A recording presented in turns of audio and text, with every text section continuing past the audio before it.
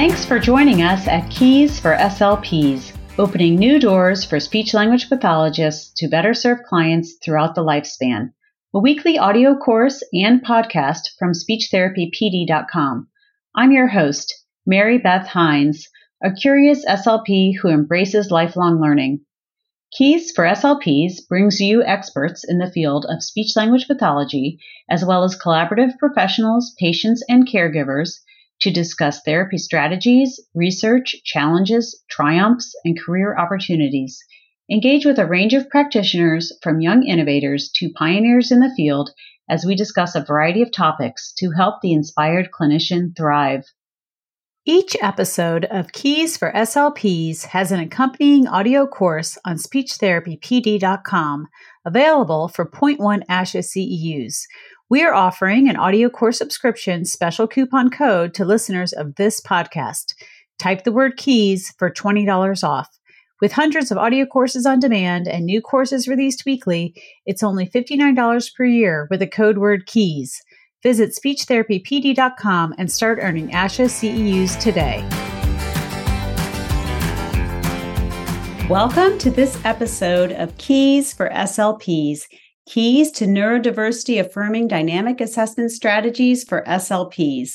I'm Mary Beth Hines. Here are the financial and non-financial disclosures. I am the host of Keys for SLPs and receive compensation from speechtherapypd.com.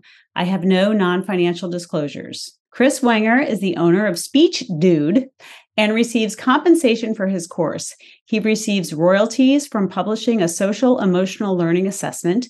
He receives an honorarium for this presentation from speechtherapypd.com.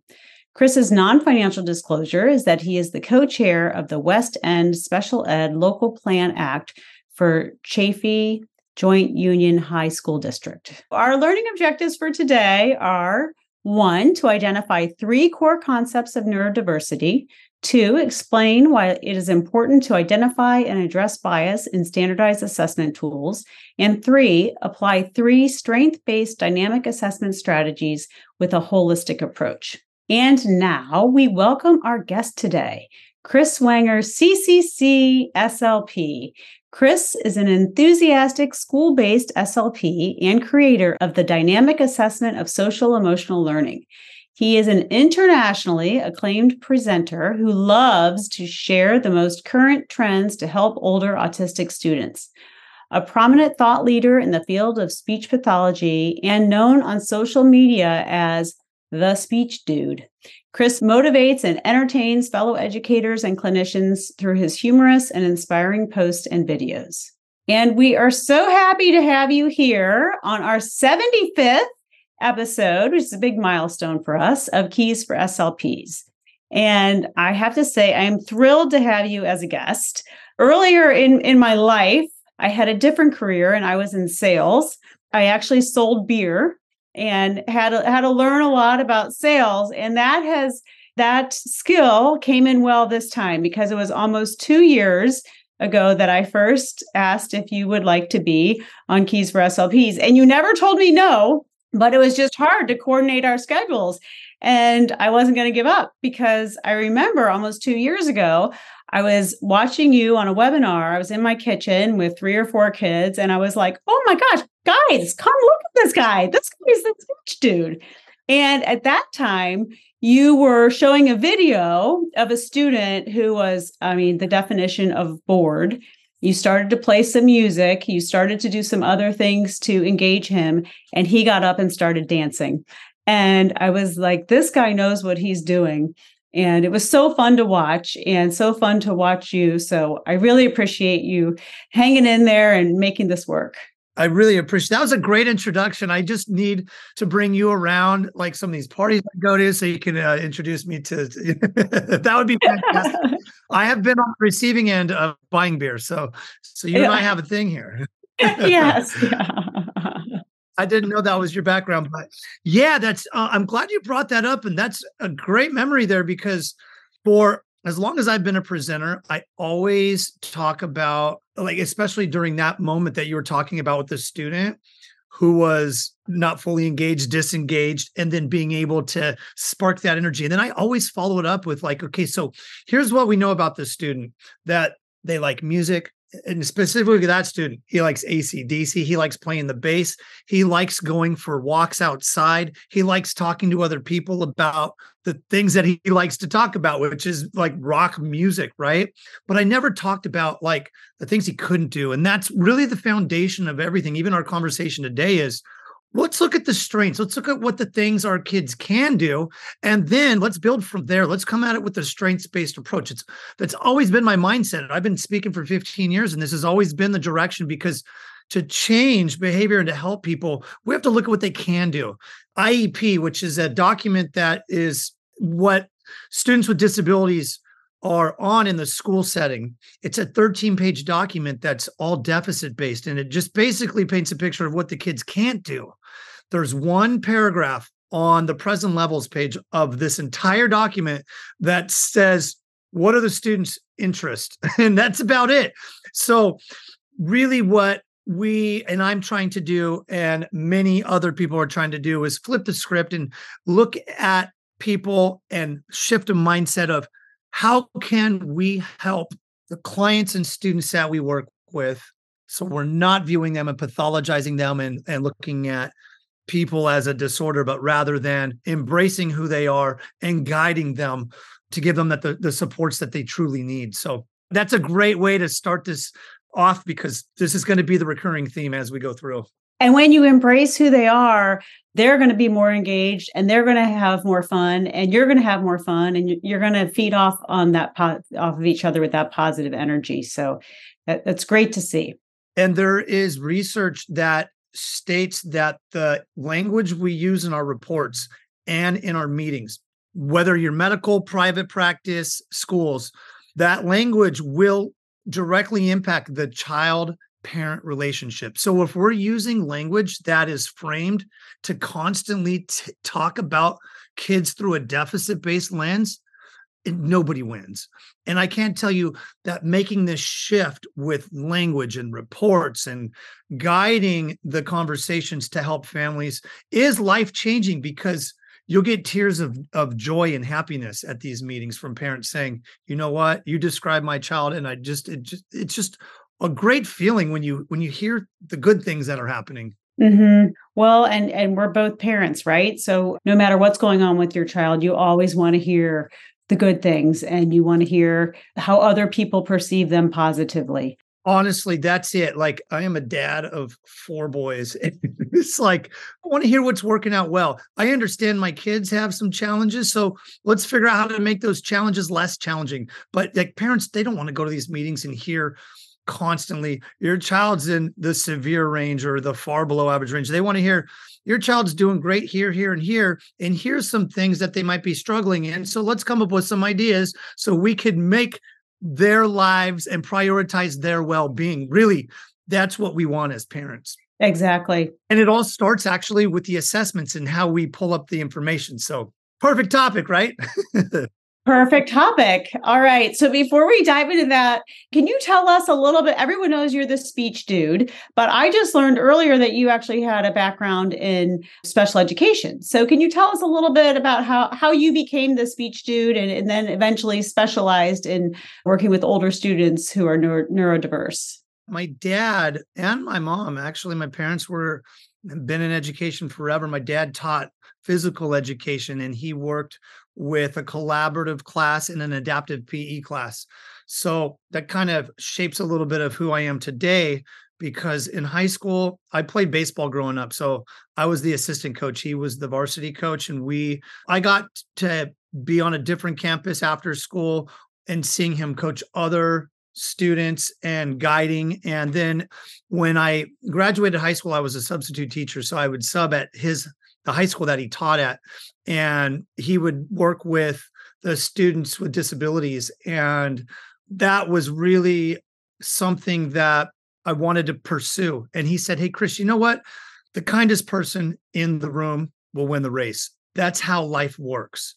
That's how you live your life, right? Kindest person in the room, the person who helps others wins the race. So he's always had this. Love that. Yeah, it's always like this thing, this motto for me that you will live a purposeful and meaningful life by serving others, and you help others. And that in turns is a byproduct of happiness, right? It's not being out on a yacht, although that makes me super happy too. But it's not wearing Rolexes and driving fancy cars. There's a lot more to life than that. So I pursued a degree in special education. So I got my master's first in special ed and taught for 3 years at a school here in Ontario, California. And the speech therapist would call my classroom and he said, "Hey, Mr. Wenger, I was going to see if you can send 2 students over to my office for speech." And I'm like, "Steve, is there a way you can send all of them, man? Why do you get to work with 2? This guy was walking around campus with a smile on his face. He was going to IEP meetings and he was just like, "I love working with your child. Here's some speech goals." And I was like, man, this guy's life. I need this. Because for my position at the time as the teacher, it was more of like, "Why did you give Johnny a C?" And I'm like, I don't need this stress. Right. Yeah, so I went back and I got a degree in communicative disorders, became a speech therapist, and haven't looked back since. And the great thing about it is because you can really have a lot of autonomy. And that's really what I like about it, is that I can guide the students and support them with what I feel they need. I can structure my activities and change it from day to day. I got flexibility, and I really like working with small groups, and I feel like I make a big impact that way. So that's kind of where everything went into fruition. Yeah. Then I just got into working for a company called Bureau of Education and Research, which is the largest professional development company in Northern Hemisphere. And I got into that because I was pushed by another SLP that said, "You've got a lot of stuff that you need to start speaking." And I was like, "Nope, I got a lot of anxiety and I got a lot of nerves and I'm going to need some shots of tequila." I need to reach out to Mary Beth. She sells beer. Yeah. But anyway, I said, "You know what? I'll speak in front of 10 teachers on a staff day or as a breakout session." And then just from there, just built and gave me momentum. And then I was like, you know what? Now I'm much more comfortable. And so, yeah, that's kind of the history of speech dude. Yeah. And when did you coin the phrase speech dude? Oh, actually, so way back when, I've always been into technology, because in high school back in the 90s, when the internet was just coming around, I was coding and developing websites, like writing HTML for actually people that's like pool companies, like that would build pools. So I was like developing their websites. Anyway, so I've always been like one step in front of technology. So when Twitter came out, I got the Speech Dude handle, which was prior to Instagram ever being released. So when Instagram came out, I want to say like 14 years ago, I was like, Speech Dude just seems to go with me because I'm a dude that surfs and a dude that does speech for a living. So Speech Dude was it. That was my moniker. And so, yeah, that's kind of where it all came from. Oh, that's great. And now, are you in Orange County now, or? I moved out of Orange County. I'm in Los Angeles, where there's zero traffic. Yeah, right. It's the worst. It's the worst traffic in the world. But I'm in Los Angeles. I love it. I'm real close to the beach. And my fiance, Jessie, she goes by the sensory SLP. As you know, you've met Jessie. Yeah. So that's Pillow Talk. We talk.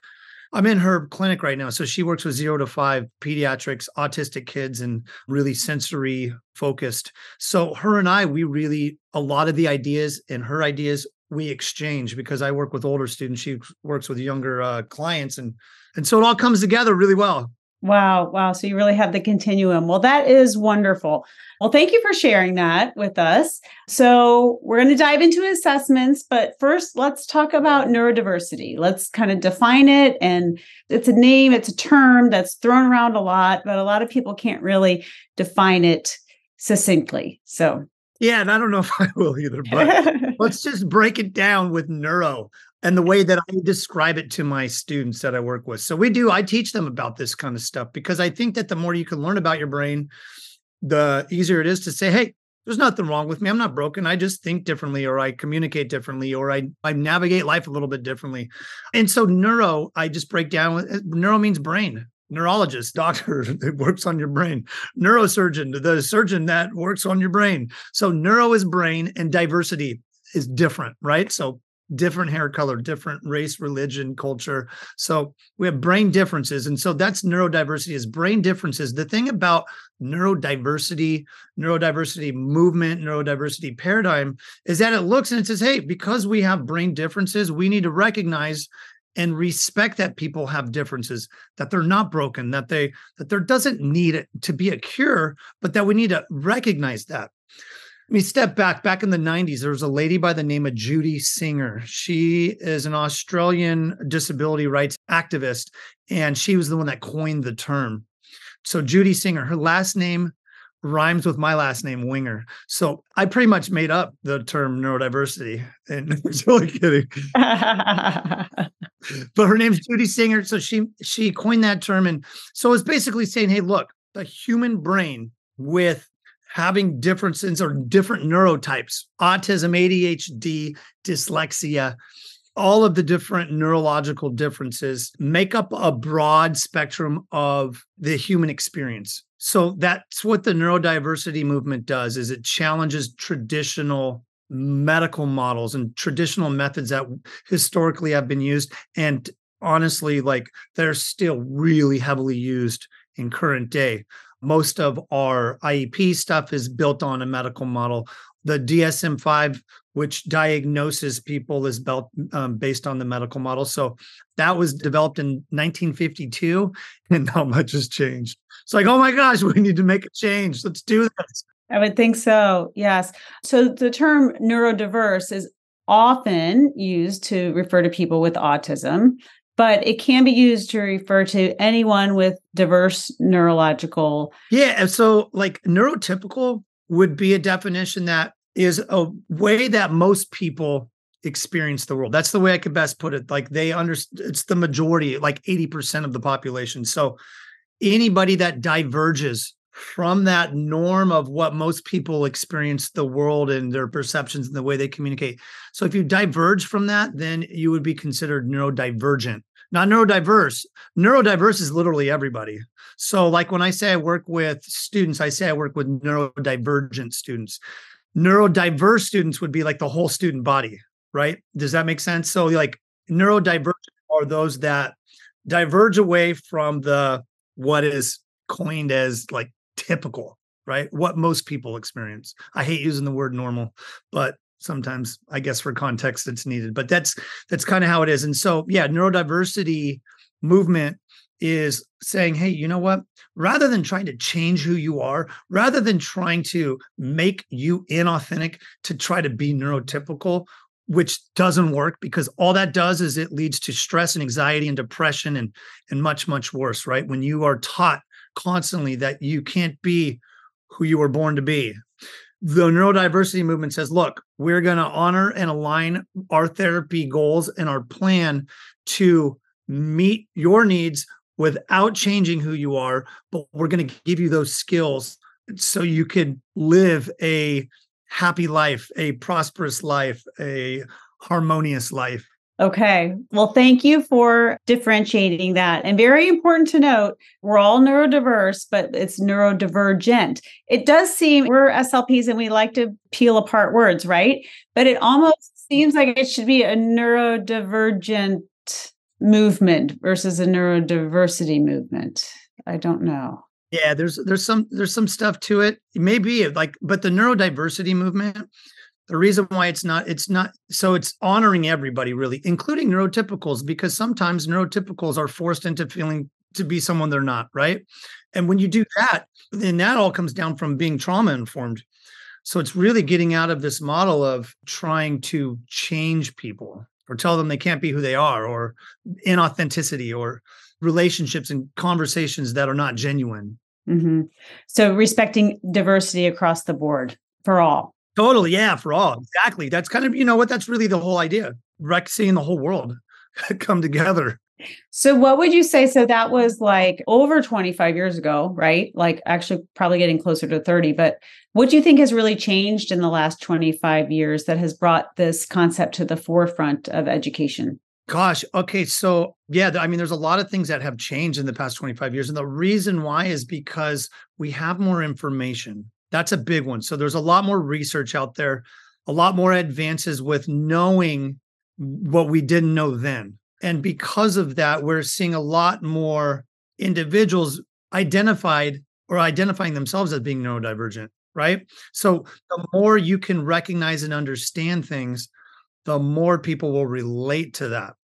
Another one for changes over the past 25 years is there's a lot more advocacy. You have a missed generation of people who are autistic adults that didn't know that they were autistic when they were younger. So now we have that whole lost generation over the past, even a lot more in recent years, being able to tell us and to educate the world, like, hey, listen to autistic voices, because this is our lived experience. And so when you have new advances with research, new information, autistic voices that are being amplified to make everybody aware, it brings to light and to the forefront to help educate everybody about that. So that's huge. Another thing that's changed a lot and continues to change is back to what you were just mentioning on the little subtle nuances with language, because it does seem to change like every day. It's hard to keep up. It's like, oh my gosh, there's a lot of changes here. How am I going to keep up? But there has been a big shift in language. So, historically through grad school, we were taught person with autism, like you put the person before the disability. And the more we hear and learn about autism, the more we see, oh, it's a neurotype, right? There's nothing wrong with being autistic. And it's part of the way one identifies who they are, right? It's not like they can leave the house and then get in the car and go, oops, I forgot my autism. I better go back and get it. It's like not a person with autism. Like you don't walk around with it in a backpack or a bag. It's who they are at the core soul of who they are. And that's really important because the majority of autistic individuals, there was a poll done, and I want to say 87% are about identity first, right? Because it's who they are. That makes up them as a person, the way they experience the world. So that's a big shift in language. Other things that are shifts in language are switching from deficit-based language. So rather than saying high functioning or low functioning autism, just kind of describe it by levels of need and support. So rather than saying that child has severe autism, you would describe the support levels. That child requires more supports with access to communication, more breaks to help regulate and meet their sensory needs. That child requires a little bit of extra time when they're working. So because of their executive functioning differences, to help them focus, to help reduce anxiety. That type of language is so much better for everybody because it's more respectful. It's much better for the relationship for the families as well. Because when you say, oh, that child has severe autism, your child has severe autism, they're nonverbal, they're not going to, things like that. It's just sad. It's not the language we make now has been so major in the past 25 years. So a lot of this stuff too has been coming to the forefront just in very recent years. And the reason is because of access to social media. I was even thinking about this recently. Social media connects everybody and gets so much information out there within a matter of seconds. I was just thinking about this the other day. I was like, I would remember just not all too long ago after work, I'd get home and I'd turn on the news because I wanted to know what was going on in other parts of the world. I was like, all right, the 5 o'clock news is coming on. I got to know what's happening with this thing going on. We don't have that anymore. Like I could literally stop a speech session and say, hold on, you guys, I got to see what's happening over on the other side of the world real quick. Like you get in real time. Students in high school don't even want to go. They don't even care about getting a driver's license anymore. I was like, man, when I was in high school, I wanted to get a driver's license, but I was like, that's because I wanted to get out of the house and go see the world. These kids have cell phones. They don't need to go see the world. They can see the world on their phone. So half of my students don't even care about driving. I was like, this is so much different with life. Yeah, that is really different. I mean, when I was growing up, you tried to get your driver's license on the day that in our state, it was 16. 16, yeah. Yeah. some people are begging their kids to get their driver's licenses. So yeah, and they're like, Mom, I don't want it until I'm 42. yeah. Stay here. Just keep So driving me. I'm not getting out of this house. But yeah, so all of this ties into like having more advance in research and knowledge and information, literally at the tip of our fingers too. So that ties into what has changed in the last 25 years. You and I having this conversation. We couldn't do that all not too long ago through Zoom, and being able to connect with other participants and educate people with CEUs and do it like this in real time. Like this is all relatively new. And what has really changed is that getting that diagnosis, a diagnosis for parents, and they can immediately find other people and connect with other parents. Whereas 25, 30 years ago, you might have gotten a pamphlet and then you had to go do some research, or maybe you had to go to like a support group to meet other parents. But now through social media, you leave that office where you just received some news, and you can start connecting right away. And I think that goes a long way to getting acceptance and feeling connected and feeling supported. Oh, and that is what it's about too. Like, yeah, you get a diagnosis, your child gets a diagnosis, you can find support groups and other individuals to become part of a community. Really huge, because this is my 20th year of being an SLP. And I can remember all these times where just like, it was kind of taboo, honestly. I would have a student on my caseload, but it was like, there wasn't only a couple students, autism, and like just we've made so much progress. I know we still have a long way to go, but now parents have easy access to I shouldn't say easy access, but many parents have better access to finding support groups and finding the right information they need. Because that's honestly another thing is, where do I find the right information? Because especially with the topic of being neurodivergent and finding ADHD and autism, is if you do a Google search on whatever it is about autism, you're going to go down the wrong path. You got to kind of know, who do I talk to and which path do I go down? Because I need the right support. Right. Getting the wrong support can be the flip side of that. Let's talk about assessments. So before we dive into that, it's kind of essential when we're thinking about these assessments to think about bias in assessments, because we can't, especially with this population, we can't accurately assess without analyzing our assessment tools. Yeah, that's huge. And we have to recognize like different cultures and different neurotypes. The thing about biases in standardized tests is they're standardized. They are standardized because they're normed solely on neurotypical population, right?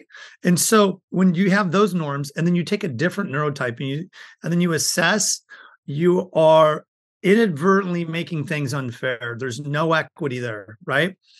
And then what ends up happening is you'll have a client or a student come in on these standardized or formalized tests, both on the bell curve here, and they're unfairly judged, right? They're like sitting there going, okay, well, what are you using this information for? Like, my way of communicating and my way of processing and my way of understanding is different than what that test was normed on.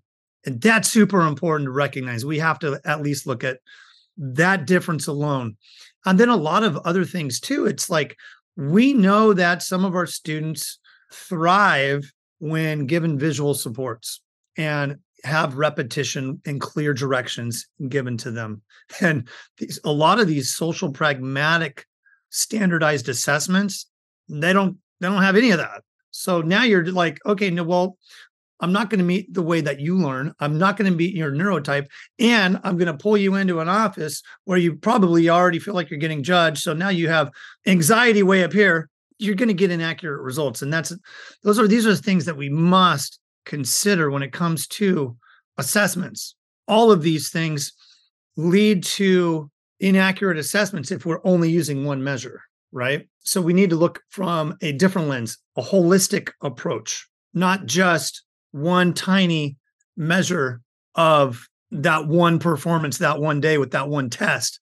Now, does your district require standardized testing? Oh, that's a great question. Okay, so I mean, it just depends on what the setting is. So in schools, the Individuals with Disabilities Education Act is the law that oversees special education, right? It's the federal law that oversees all special ed.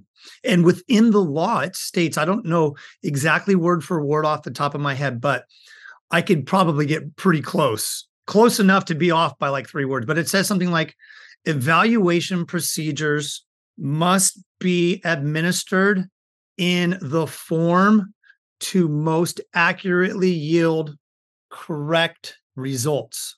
I might have missed it by 1 or 2 words, but basically the law supports us. The law says, look, if you're not going to get, if the standardized assessment's not going to yield accurate results, then don't do it. We're told, I think maybe through grad school, that you have to have social pragmatic standardized things to make a kid eligible or to qualify for whatever it is. That's not what the law states. So we've all been bamboozled because in IDEA, it's guiding us. It's saying, hey, we want you to look beyond whatever those assessments that you might feel are inaccurate and get the right measurement, get the right data, get the right information, because the law wants to help kids with disabilities out. Right. So that the law doesn't say anything about standard deviations. No, it doesn't, not within IDEA law. And IDEA law doesn't state anything about like diagnosis or anything. So it comes down to eligibility rather than, I think that's another thing too, to talk about or to think about too. It's like we can make a child eligible every 3 years. We have to do a reevaluation. So we can do a record review, but we can look beyond the therapy walls and really gather some information. I'll talk about that a little bit, but absolutely critical to find out what's going on with real-time data, because standardized assessments for social pragmatics are never a good, accurate measurement of like what's going on in the classroom skills ever. Like none of these. So really important stuff. Right. The social pragmatics really have to be assessed in the context of socialization, right? Yeah, socialization, real-time data, social emotional stuff, like what's going on at lunch and what do the teachers have to say and what do the caregivers have to say, and let's get some input from the student. Like there's a lot. Well, we have someone who made a comment here, so I'm going to read it. She said, yet it would enhance their lives so much to actually go out into the world rather than live so much online. Also, screens are damaging to the brains on so many levels, and there's much sound science to support this. It's demoralizing to see kids who have approval to be tied to their devices with few 3D connections with people and live experiences in real life. She also said, I love that standardized tests aren't mandatory in schools anymore, ! They are not for every child. I was referring to the kids who don't want to drive but prefer to be on their phones. And that, thank you for clarifying. So, yeah, that's challenging because when you tie in dopamine levels too, it's like checking your phone and then like, oh, that felt good for that 5-second video. And then you are on it for 8 more hours. And then, yeah, there's got to be that balance. I know that technology, iPads and things can really help regulate like after school and for certain things, but everybody's got their own opinions on certain things. But for me, yeah, I'm like a big advocate of waking up early and jumping in the pool. Like, go walk your dogs and take a look at the owl in the tree. You probably didn't even know it was there, but that thing is awesome. Like, you know what I mean? Like, that's healthy. Right. Lived experiences. Yeah. Like, yeah, I can tell you honestly, from a guy who was on medication in my younger years with being diagnosed ADD back before ADD became ADHD, and my journey of my own lived experiences, that a lot of my focus and a lot of my learning and a lot of my ideas on social media and a lot of my happiness comes from being outside of my therapy office. I'll tell you that. My headaches come from being on TikTok too much. Right. Like, why is my head hurt? Oh God, I know why. So very important to recognize bias, especially when working with neurodivergent students, children, and adults, right? Yeah. No, absolutely. All right. So here's a question for you. How does the tool you use affect the outcome? Yeah. So, gosh, the assessment and the tools that we use will gather the data at the present levels. If we're getting inaccurate information and we're only using one tool, then what happens is that will drive the view of the student, right? If we have inaccurate results, and that drives the goals. So let me give you an example. If we're using if we're using a pragmatic profile, right? And it says never, sometimes, often, always. And like the question says, making eye contact, and you circle never, then that goes in your report. And then it's like, oh, he never makes eye contact. So let's create a goal for eye contact. And now you're not looking at how some people process information better when they're not making eye contact. There's a lot of research on this, right? It's a safety mechanism in the brain that when some people prefer not to make eye contact because that's their way of processing information and regulating. So when you force somebody to make eye contact, there's research out there that also states that it could cause physical pain. So you see what I'm saying? If we're measuring things the wrong way, then the outcome can inadvertently cause more harm than good. It's like going to the doctor, right? And you're like, doctor, I have a broken bone. I think, I'm not sure. And the doctor's like, all right, I got my stethoscope. So let's check here. He takes his stethoscope and he puts it down on your knee. And you're like, what are you doing with that? And he's like, it's my tool. It's like what I use. I'm gathering data. I'm like, yeah, but you're creeping me out because that stethoscope's not to check if my knee's broken or not. He's like, it's what I learned in college. Right. This is my tool and I'm going to use it. I also love your other analogy, assessing a zebra's natural behavior, but you assess that zebra in a cage. Oh my gosh, right? That's true to life. Like imagine if you're hanging out with a zoologist and we're like, hey, so we are going to observe the behavior and the abilities of a zebra. Okay, where are we going to do it? Well, we're going to go to the Los Angeles Zoo. We're going to go to the zoo. Yeah, they're over in the cage right over here. Let's go check that out. You're going to gather some useful data about the zebra's eating habits, but guess what? You're going to miss out on a lot of their natural abilities and what they're really able to do, how it interacts with the other zebras out in the wilderness, how it runs, because it can't run in the cage at the LA Zoo, how they gather their food together and maintain the way that they eat and live healthy, right? What ends up happening is that you say, if we just view a zebra in the cage, then we're going to make inaccurate results that teach the zebra that they can no longer be a zebra. So the zebra says, well, I was told I can't be a zebra. I have to be like the horses because those horses are neurotypical. I'm a neurodivergent zebra. I can't do this because I just have the wrong goals. I got behavior therapy teaching me that I can't be me. So the zebra goes over and tries to rub his stripes off and realizes by trying not to be a zebra and trying to be a horse, he's damaging himself. He's causing harm. He's having everybody guide him. So nobody wins with that approach. That's the medical model. That's the model we got to get away from. So that's why this is so vital for the way we work with our autistic students. It's like life-changing, honestly. Yeah. No trying to get those stripes off, right? We got to keep those stripes on. Honestly, you value and honor the stripes of the zebra. You value and honor our students' differences. What are their abilities? While also looking at what are their needs so we can meet those needs. And that can include assessments that come from a holistic approach.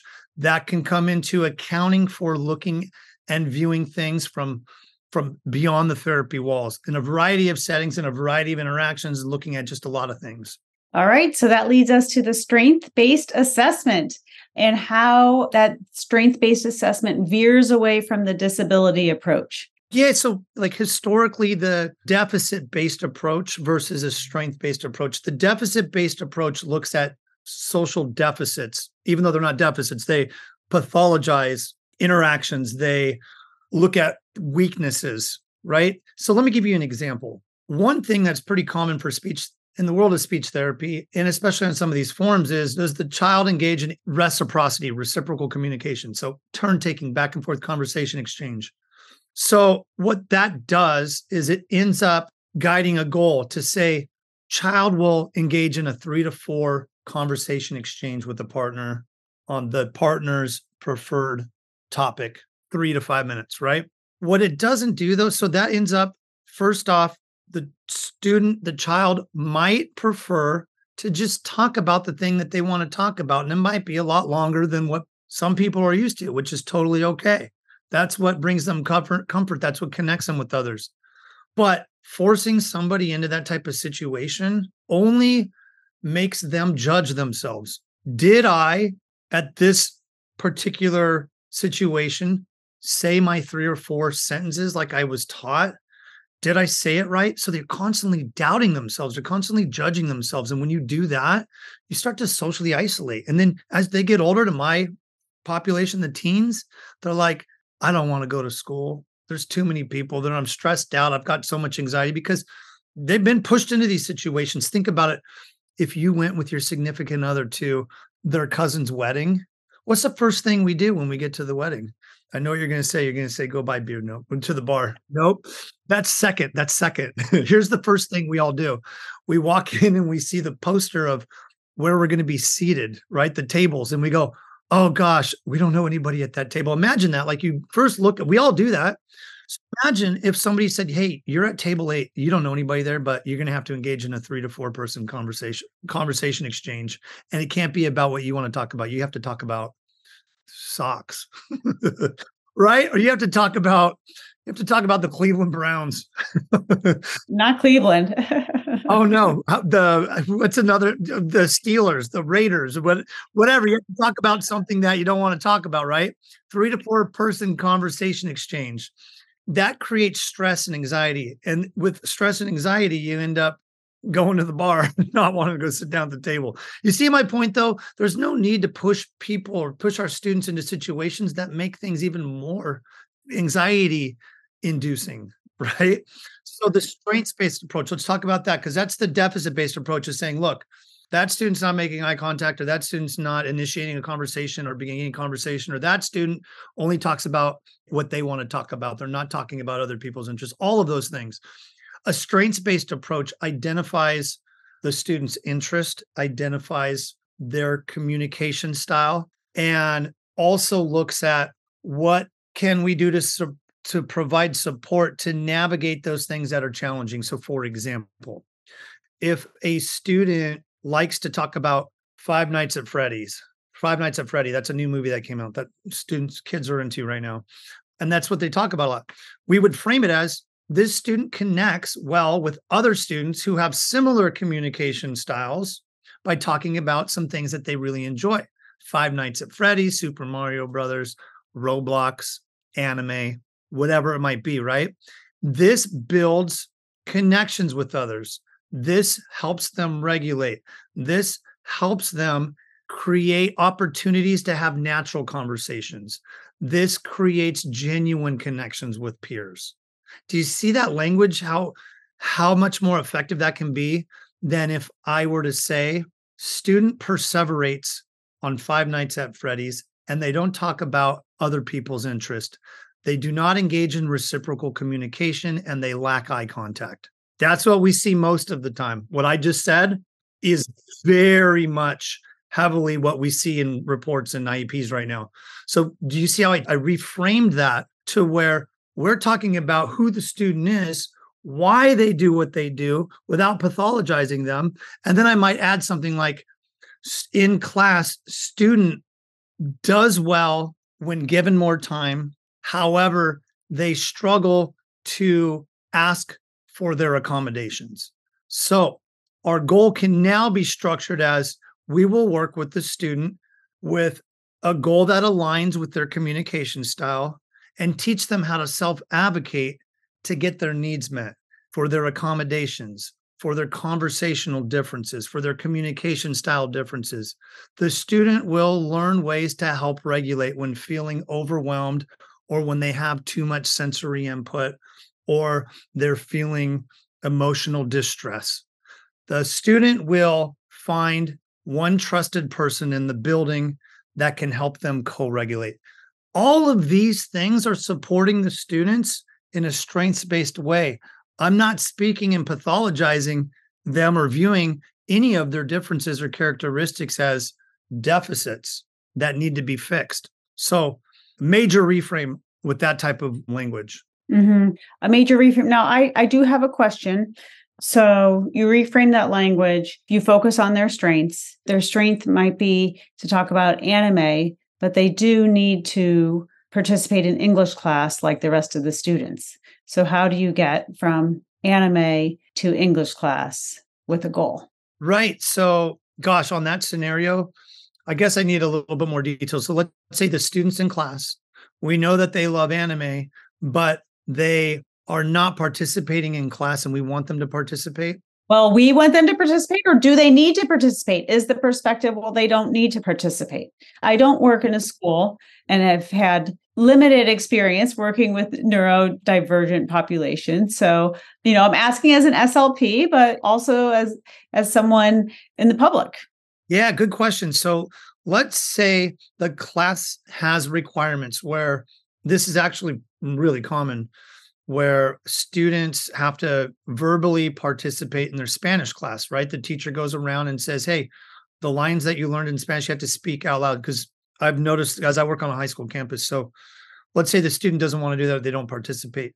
We can frame their IEP. So that's the document that helps set them up to have some accommodation. So maybe there's an alternative way so they don't have to verbally speak. They can do it with a different method of communicating that. They could write it down. They can email the teacher. They can do it after class, before class, after school. They can get a peer support. They can have multiple ways of communicating that need. And then what we would do is we would build the skill for the student to understand their needs so they can communicate that to the teacher. So it might look something like, and I'll put it in the perspective of the student. I focus and follow along in class. I'm a good listener. I like to play it safe. Sometimes I do best if I'm sitting towards the front of the class so I don't have distractions in front of me. If it comes to random calling or it comes to popcorn reading or I'm put on the spot, it tends to put me in shutdown mode and I can't get any words out. Can you please give me some ideas to help me make this semester successful? So the students, I'm building that type of language for them so they can communicate those needs to who they need, rather than what sometimes can happen is, all right, Amanda, we need you to answer questions 3 and 4. And she wasn't prepared for it and gets extremely distressed, goes into shutdown mode. Kids make fun of her. She runs out of the class. And then a behavior intervention plan is created. And they claim that she's attention seeking or eloping. Like, we don't want that.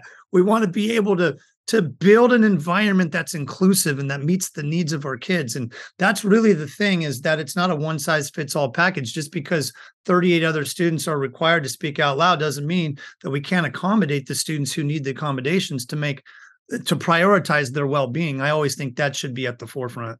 Mm-hmm, exactly. Okay. So that part comes through with accommodations. And then the goal can be to support asking for whatever it is that their needs are. So that's always a good thing that we could work on in speech is, what are your needs? What are your differences? What are your challenges? And let's learn to advocate for all of these types of things that you need. And that's not just helpful for the educational setting. That's helpful for life beyond the school walls, going to the doctor's office, going to the dentist, going to the DMV and having to wait in the 18-hour line. Yes, going to work. I was just going to say the same thing. I mean, really, you're preparing them for life, no matter where you are, because you need to be able to advocate for yourself. Totally. Yeah. Yep. Big time. Yeah. All right. Well, we could talk all night, but we don't have that long. So we do have a little bit more time. So let's jump into, so we're going to focus on social emotional learning, and the dynamic assessment of social emotional learning is what you have created to address neurodivergent students and find what their strengths are and set them up for success with their goals and in school and eventually in life. So tell us a little bit about that. And when did you start to create this? Gosh, a lot of the conversation that we've had and the great discussion, it's just one of those things where it just over time kind of built this framework. And I had created it initially 2 years ago with just a small PDF type thing to get out there. And then over time, I created it into like an online platform with a goal bank, with suggested report write-ups and a lot of tutorials. And it just continues to grow, which is really cool. Yeah, so really the idea behind it is getting beyond the standardized assessment. Life for every single one of us is based on a series of questions and answers. That's how it is, right? And it's even like our day when we wake up and the questions we ask ourselves, like, oh gosh, what's going to happen in this meeting? Or how's the freeway going to be? Or what's going to suck in my day to day? When we ask questions that are deficit based, then we're going to get deficit based response. So we're stepping out of the medical model. So the idea with the DASL is that we are getting information from a holistic viewpoint. And what I mean by that is from everybody. We're going to get the whole picture, a picture of what's going on. So there is a teacher form that has all of the right questions. So when we talk about self-advocacy, we talk about a whole area of self-advocacy, because self-advocacy isn't just about saying, raising your hand and asking for help. Self-advocacy can come in a lot of different forms, through boundaries, through advocating for letting people know our communication differences, or a variety of things. So it takes all of these things: perspective taking, self-regulation, what's working in the class. So you get information from the teacher in real time. What's going on right now at this moment? And right when they submit the form, you get that data quickly. So it streamlines it. Like if you have a report that's due tomorrow, you're like, oh my gosh, I got to get all the information from the teachers and I need some solid information. You can get it in a matter of minutes. So it's super awesome. The caregiver form. So for the parents, the caregivers, same type of thing. For the first time in the parent's life, they're getting questions that guide them on who their child is, the things that they enjoy doing, the things that work well at home, the things that keep their child calm. How does their child respond when they get dysregulated? What are some strategies that have worked? What about a variety of things, right? We ask the right questions and we will be able to get the right information in the reports. And that's a home run when you go to these meetings, because the families, a couple days ago, I was in an IEP meeting. I took the information from the DASL caregiver form and I had it in my report, and I turned to the student and I said, because he was in the IEP meeting, I'm in high school, so oftentimes they'll attend. I said, your mom completed a form for me and I wanted you to hear this. And it said things like, my child is such a compassionate person who is always willing to help out others. My child loves building his Legos in his room, and that's what helps keep him calm, and that's his passion. And he likes to play video games and Roblox with his dad and visit his grandmother's house. And Disneyland is his favorite place to go around the holiday season. And she broke down in tears because for the first time, she was apprehensive at first, like, oh no, what did I put in that report? Because he was so used to a life of filling out doctor's forms and forms from schools that say, what can your child not do? Negative, negative, negative. Oh, negative. Yeah, I'm serious. Like some of the forms these parents get, it's like 65 questions, 118,000 questions. It's like, but so for the first time, and then there's questions like, what are right now some of the biggest hurdles? What are things like that, right? So we're not just looking at all the interest and the connections and all that stuff, but we're also looking at how could we help support the family so we can give the student, the child, the right goals and make this experience at school as optimal and best possible. That's really the goal. And then there's a form that is for the students. So most of the time, historically, we're taught, bring a student in, assess the student, gather your data from all these tests, and then create your present levels, which is going to drive your goals, right? Without any input from the student, like what's going on in their life, they don't know. And so we're giving the student agency, and we're building that advocacy, and we're building that self-determination. And so we are getting input from the student, like their thoughts. And this is all based on research, like what are their thoughts on friends? What are they looking for at school or not? Problem solving, self-advocacy, perspective, like all of these things. And the students don't feel stressed because it's all digital. They don't have to answer verbally. There's no right or wrong answer. It's just, hey, I'm here to learn about you. And every single word, not every single question, but every single word was very thoughtfully considered of what went into every single question on every single form, so we can get the absolute most accurate and best representation and a holistic view of the student. And when you can do that, you're going to win every time, because you're going to be able to sit in these meetings and go in with confidence rather than walking into these meetings a little nervous about what the outcome is going to be. You walk into these meetings with a smile, like, I can't wait to share with the parent all of these valuable things that have come out of this, but I also can't wait to share some new, helpful, non-pathologizing goals that are going to meet the student's needs. So it's really a game changer. Well, and goals that really matter to that student in the here and now, in the classroom, with their friends, at home, goals that were created really by the student for the student versus by us for the student. And that ties right into the intrinsic motivation. So when you have input and you are guiding your own goals, or at least you're feeling like you've been listened to, like you're being heard, then that's going to be intrinsically motivating. Like, hey, you know what? That is something that I would like to work on. That is a goal that I would like to meet. Isn't that how it is for all of us in life? Like, I want to be able to say, you know what? I wish I was a little bit better in this area, or a little bit better in this area, and being able to have my own input. But the other thing about it is it's not just about sitting down with the student and saying, what would you like to work on? Because they don't know. So they need a series of things that guide them to where they're like, oh yeah, you know what? I could kind of use some support here. I can definitely work on trying to understand why people think and say what they do. I would like to learn a little bit more about co-regulation strategies and so I would like to learn about, you know what I mean? And then from there, and it's a simple checkbox too. It's so much easier to fill out a form independently on our own than to sit there and ask a series of verbal questions from an examiner when you feel you're being judged.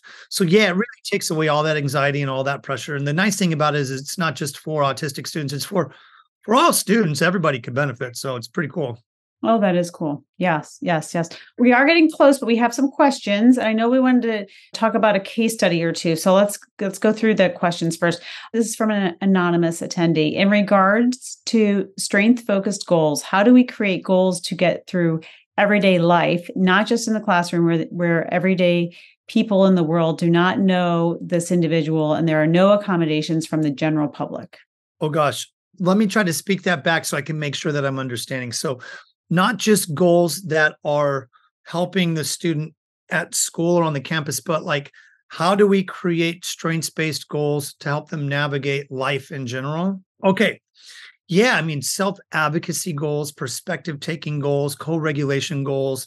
Let me explain what that might look like. And I kind of shared that a little bit earlier, but when you have a goal that can identify what your learning preferences and differences are, and when you have a goal that can identify your characteristics and traits, and you learn more about you, then it makes it a lot easier to self-advocate for those needs. Let me give you an example.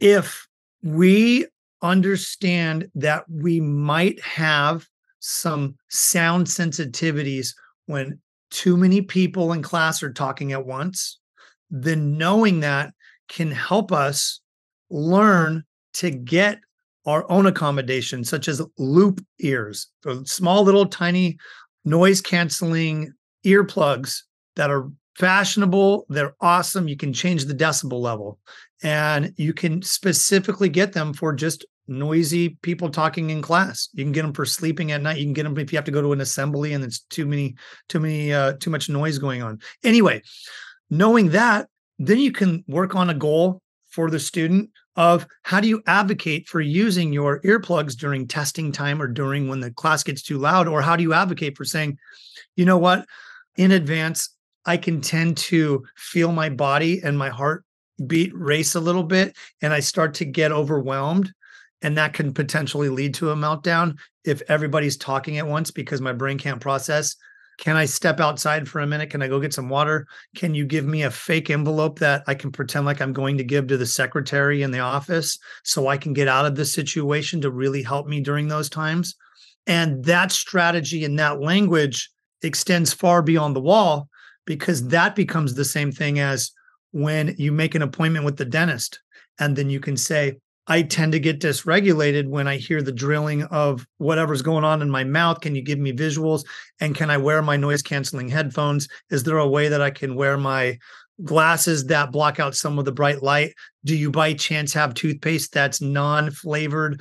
So we're working on these skills way beyond what happens at school to meet their needs and navigate the barriers of life. So that's just one example.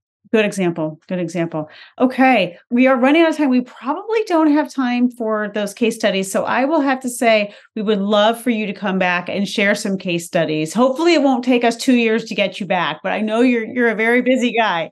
But I want to make sure that we get all the participants' questions answered. So here's another question. Do you have sample reframed goals on your Instagram account? Oh, I have an entire goal bank that is part of the DASL. And I also have a Neurodiversity Affirming IEP course. But on my Instagram account, I have done a lot of verbal videos with example goals. I'm going to start putting more example goals up that are going to be in print for some ways to help. Okay. And speaking of goals, we have another question. What do you think of having a goal of having the student be able to understand and explain their neurodivergence? Yeah, I think that's a good goal. I would say that the way I would frame it is that, something that would be along the lines of the student will learn about their strengths, their characteristics, and potential challenges, and how they can use that information to meet their educational needs. So I think that's a really important thing, because when the students can learn about what info dumping and being concise means, when the student can learn about alexithymia, which is the lack of being able to put words to emotions, right? Sometimes these kids get therapy and it's like, all right, we're going to look at a bunch of picture cards. Which one's a picture of the person feeling angry and which one's the person feeling anxious? Or we say, how did you feel during the situation? And they can't describe it. More than likely they have alexithymia. So being able to teach them about these things will help them go, oh, you mean there's a word for it? And you mean that it's not me being bad or anything, but like there's a whole world of people out there like that. Okay, so then what can I do to help myself? So yeah, really learning about those neurodivergent characteristics, understanding their strengths, understanding those things is huge. Well, thank you. Thank you. All right. Well, how can people get a hold of you? Can you tell us about your Instagram account, or what's the best way for people to see you? Yeah, the best way would be social media on any platform. So on TikTok or Instagram would be SpeechDude. Just type in at SpeechDude. My website is speechdude.com. And those would be probably the best ways to check out all my content. And then my email is chris@speechdude.com. Thank you. Thank you. And the DASL is available for purchase? Yeah, the DASL. So I have a webinar. I do periodic webinars to give more context. And that's an hour long, just so people kind of know. But I shared a lot about it throughout this too. If someone is interested in purchasing it, they can, get it right off of speechdude.com. And it'll give all the information. If there's any questions, chris@speechdude.com. Okay. Well, great. Well, Chris, I'm glad it was worth the wait. We did some great stuff here. We hit some home runs in some areas and grand slams in others. And I'm so happy that you got me on and invited me on. I'm grateful for you on doing that. So thank you so much. Well, thank you so much. And thank you to Yumi and Tabby and everyone at speechtherapypd.com. I can't believe it's 75th episode. It seems like just yesterday that Yumi said, do you want to host a podcast? I was like, who, me? What? Okay. Well, I don't know how, but I'll try. And that's what we have to keep doing in life. Just keep trying, right? That's right. Absolutely. I love that too. That's a huge milestone. 75 is big. Yeah, it is big. It's been fun. So thank you, everyone. Thank you to all of our participants. So thanks, everyone. Have a great night. Bye, everyone. Thank you. Thanks for joining us here at Keys for SLPs, providing keys to open new doors to better serve our clients throughout the lifespan. Remember to go to speechtherapypd.com to learn more about earning ASHA CEUs for this episode and more. Thanks for your positive reviews and support. I would love for you to write a quick review and subscribe. Keep up the good work.